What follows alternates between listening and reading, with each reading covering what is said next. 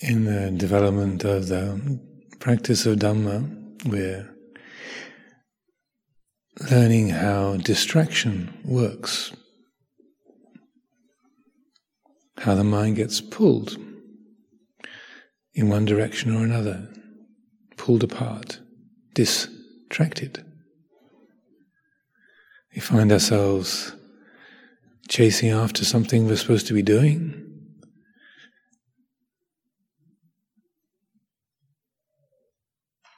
getting upset by a particular thing that we hear or see, getting excited by an idea or a memory, a plan.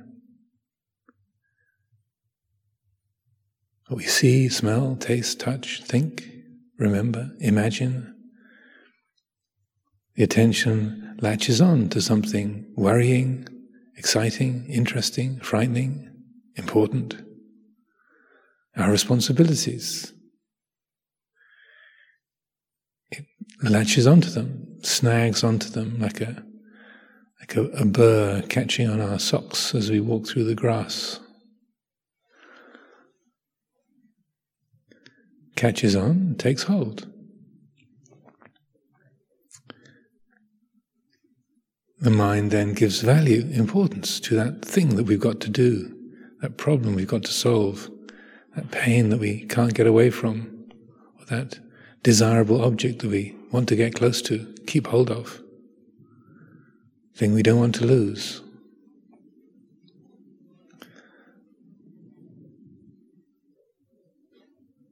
Therefore, it's very important, helpful to get to know how distraction works, how we get lost, how the mind gets snagged, carried away. So as we engage in these hours of formal practice, watching the mind, the body, the world, see how that works, the process of distraction. When you find the mind caught up in a memory, a fantasy, a worry, a plan,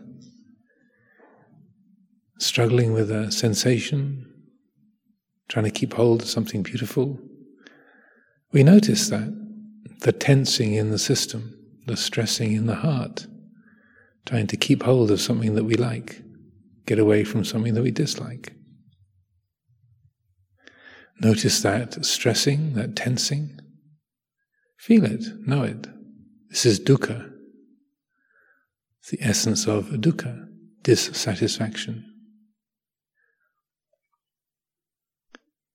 Notice it, feel it, and follow it back to where it came from. There's a sensation in our leg, the sound of a machine, the memory of a conversation at breakfast.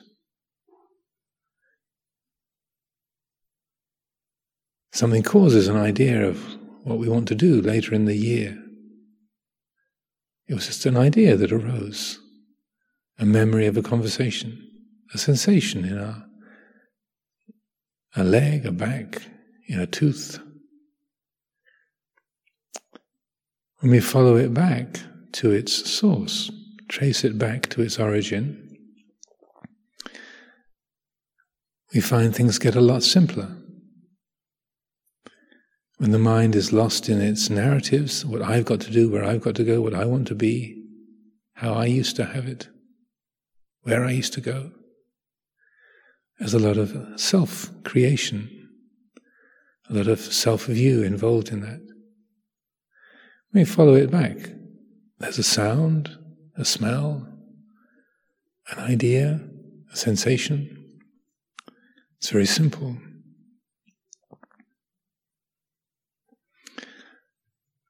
Free of self in its own nature. In terms of dependent origination, paticca samuppada, this is following things back across the bridge between craving to feeling, feeling to craving.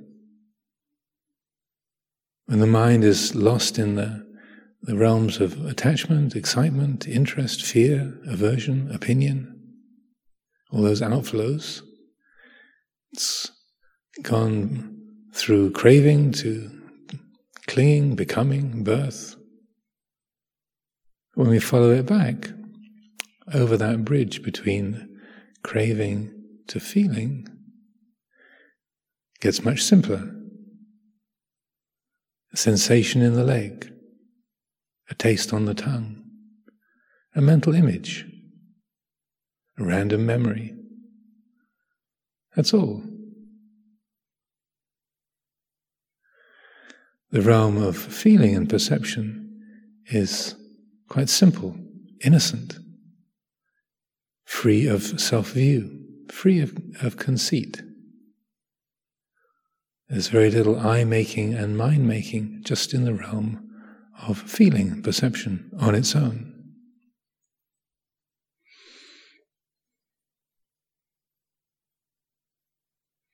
When the Buddha gave the teaching to Bahir, meeting Bahir as a wanderer in the streets of Savatthi on the alms round, Bahir asked the Buddha for a teaching then and there, right in the middle of the street. At first the Buddha said it wasn't a convenient time, but Bahir pressed him. And eventually the Buddha said, "In the seen there is only the seen, in the heard there is only the heard. In the sensed, there is only the sensed," what we smell or taste, touch. "In the cognized, there is only the cognized." This is how you should train yourself, Bahir. And when it's known, when it's recognized that in the seen there's only the seen, and so on, then you'll recognize there is no thing there, there's no solidity in the world of perceptions. When you see there's no thing there, there's no that, and you'll also recognize there's no thing here. The subject, the knower, the experiencer is also empty. There's no thing here. When you recognize there's no thing here, the subject is also empty of substance, then you won't be able to find a self in the world of this or in the world of that or anywhere between the two. There's no solid sense of I in the subject or the object. The world and the feeling of the knower of the world, the I that experiences and does, they're all empty. This Bahir is the end of suffering. And to his credit, Bahir became an arahant right then and there in the street in Savatthi after a 5-minute Dhamma talk.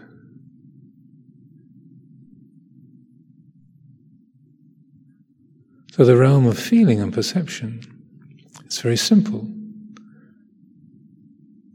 Free of conceit, self-view, but it still can seem quite solid.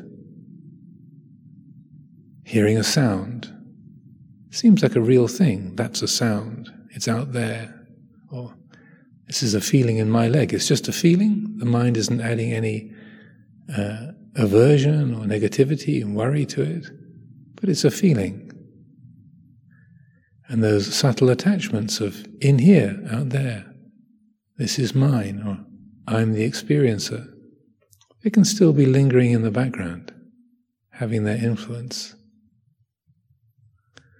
So if we follow this teaching that the Buddha gave to Bahir, follow that completely, develop that to fulfillment, then it also is emptying out the apparent solidity of what we see and hear, smell, taste, touch, and also the seer, the hearer, the smeller, the taster, the toucher, the thinker. The apparent solidity of an experienced and an experiencer that dissolves. The heart embodies the quality of vicca, awakened awareness.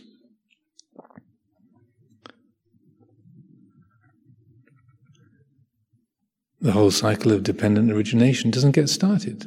Avijja doesn't arise. There's just vicca, knowing, awakened awareness. So in establishing, strengthening the practice of Dhamma,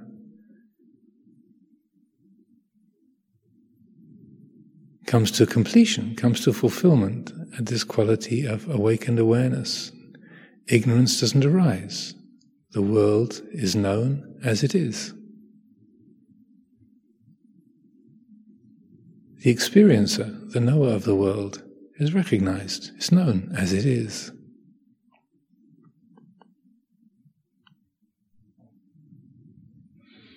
As the Buddha put it, that whereby one is a perceiver of the world and a knower of the world, a conceiver of the world.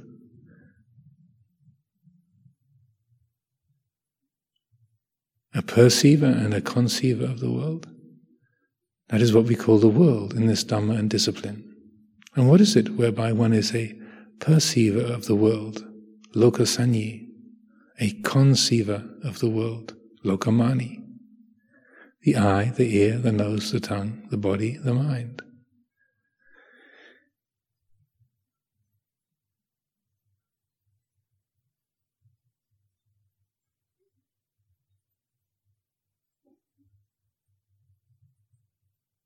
That's how the world is conceived, perceived, built, formed, fabricated through the habits of perception and thinking, language, memory. The conditioning of this mind forms the world that is experienced. So in this understanding, this recognition, it's known that our mind produces its own version of the world. What we experience is not the world, but our mind's version of the world. It's empty, dependent, not solid, not reliable.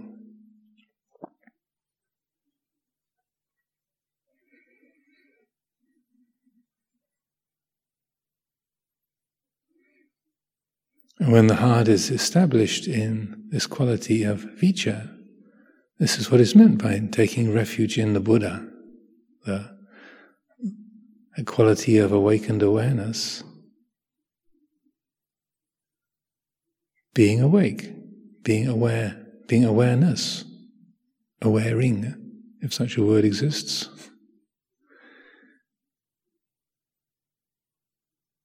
Knowing the world, knowing sight, sound, smell, taste, touch, thought, feeling, emotion, memory, loving, hating, fearing, owning, having, losing, regretting, gaining, losing, all of it.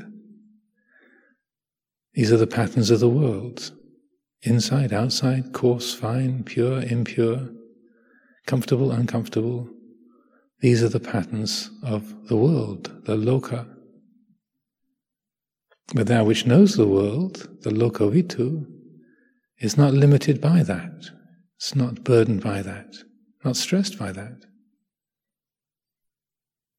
This quality of awareness, vicca, the element of awareness, it knows the world, but is not limited by the world. It knows time and space, people, things, memory, imagination, but is not limited, not burdened, not defined by any of those things.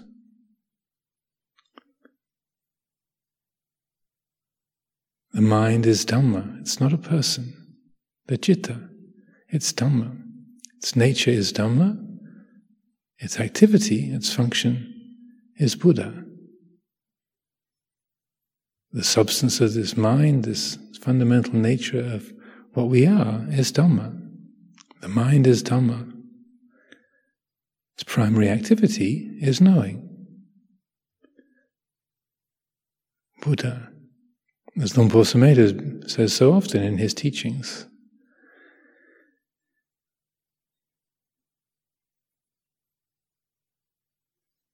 So in this practice, we're clarifying, strengthening this quality of awakened awareness, being Buddha, being awake, being awareness. Embodying that. Trying to define that or describe it in words or concepts always falls short.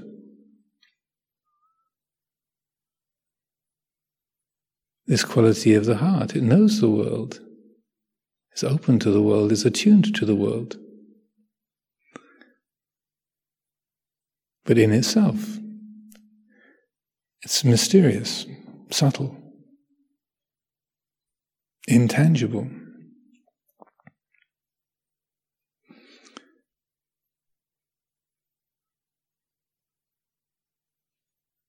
Another of the teachings that is useful to get to know, to contemplate, is where the Buddha says to Vacchagotta that material form, feeling, perception, mental formations or consciousness, whereby someone trying to describe the Tathagata, trying to describe the Buddha, the awake, aware quality, that's been cut off at the root, made like a palm tree stump, deprived of conditions for existence, rendered incapable of arising in the future.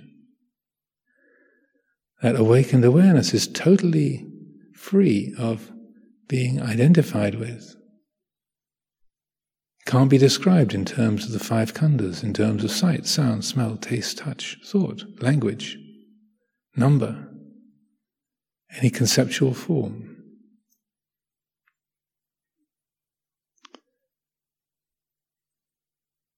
The Tathagata is liberated from being reckoned in terms of material form, vacca, in terms of feeling, perception, mental formations, consciousness. He is profound, immeasurable, unfathomable, like the great ocean. So that quality is, there's an isness, a suchness, but trying to describe that or define that, the thinking mind falls flat. Language can't stretch that far, doesn't have enough dimensions. So the Buddha uses this image of the sea, the great ocean, just as when we stand on a seashore and we look out over the vast waters to the horizon, and there's a quality of wonderment, strength, power. It's alive, the waves are moving, it reaches to infinity. What's below the surface is unknown, but it's present. Profound, immeasurable, unfathomable, like the great ocean. So just as there is that quality of wonderment and awe, standing on the seashore, looking out over the waves to the horizon, so too with the embodiment, appreciation of this quality of awareness. We don't have to define it or name it or describe it. It's it. This is the very means, the medium of experience itself. It doesn't need to be defined or described. It is. It's the very fabric of this experience of this moment for all of us. Here it is. It's this. So embodying that, actualizing that quality, knowing it, freeing it from the habits of self-view and conceit, that's a practice. The quality itself doesn't need to be made or developed or owned. It's the fabric of the Dhamma itself.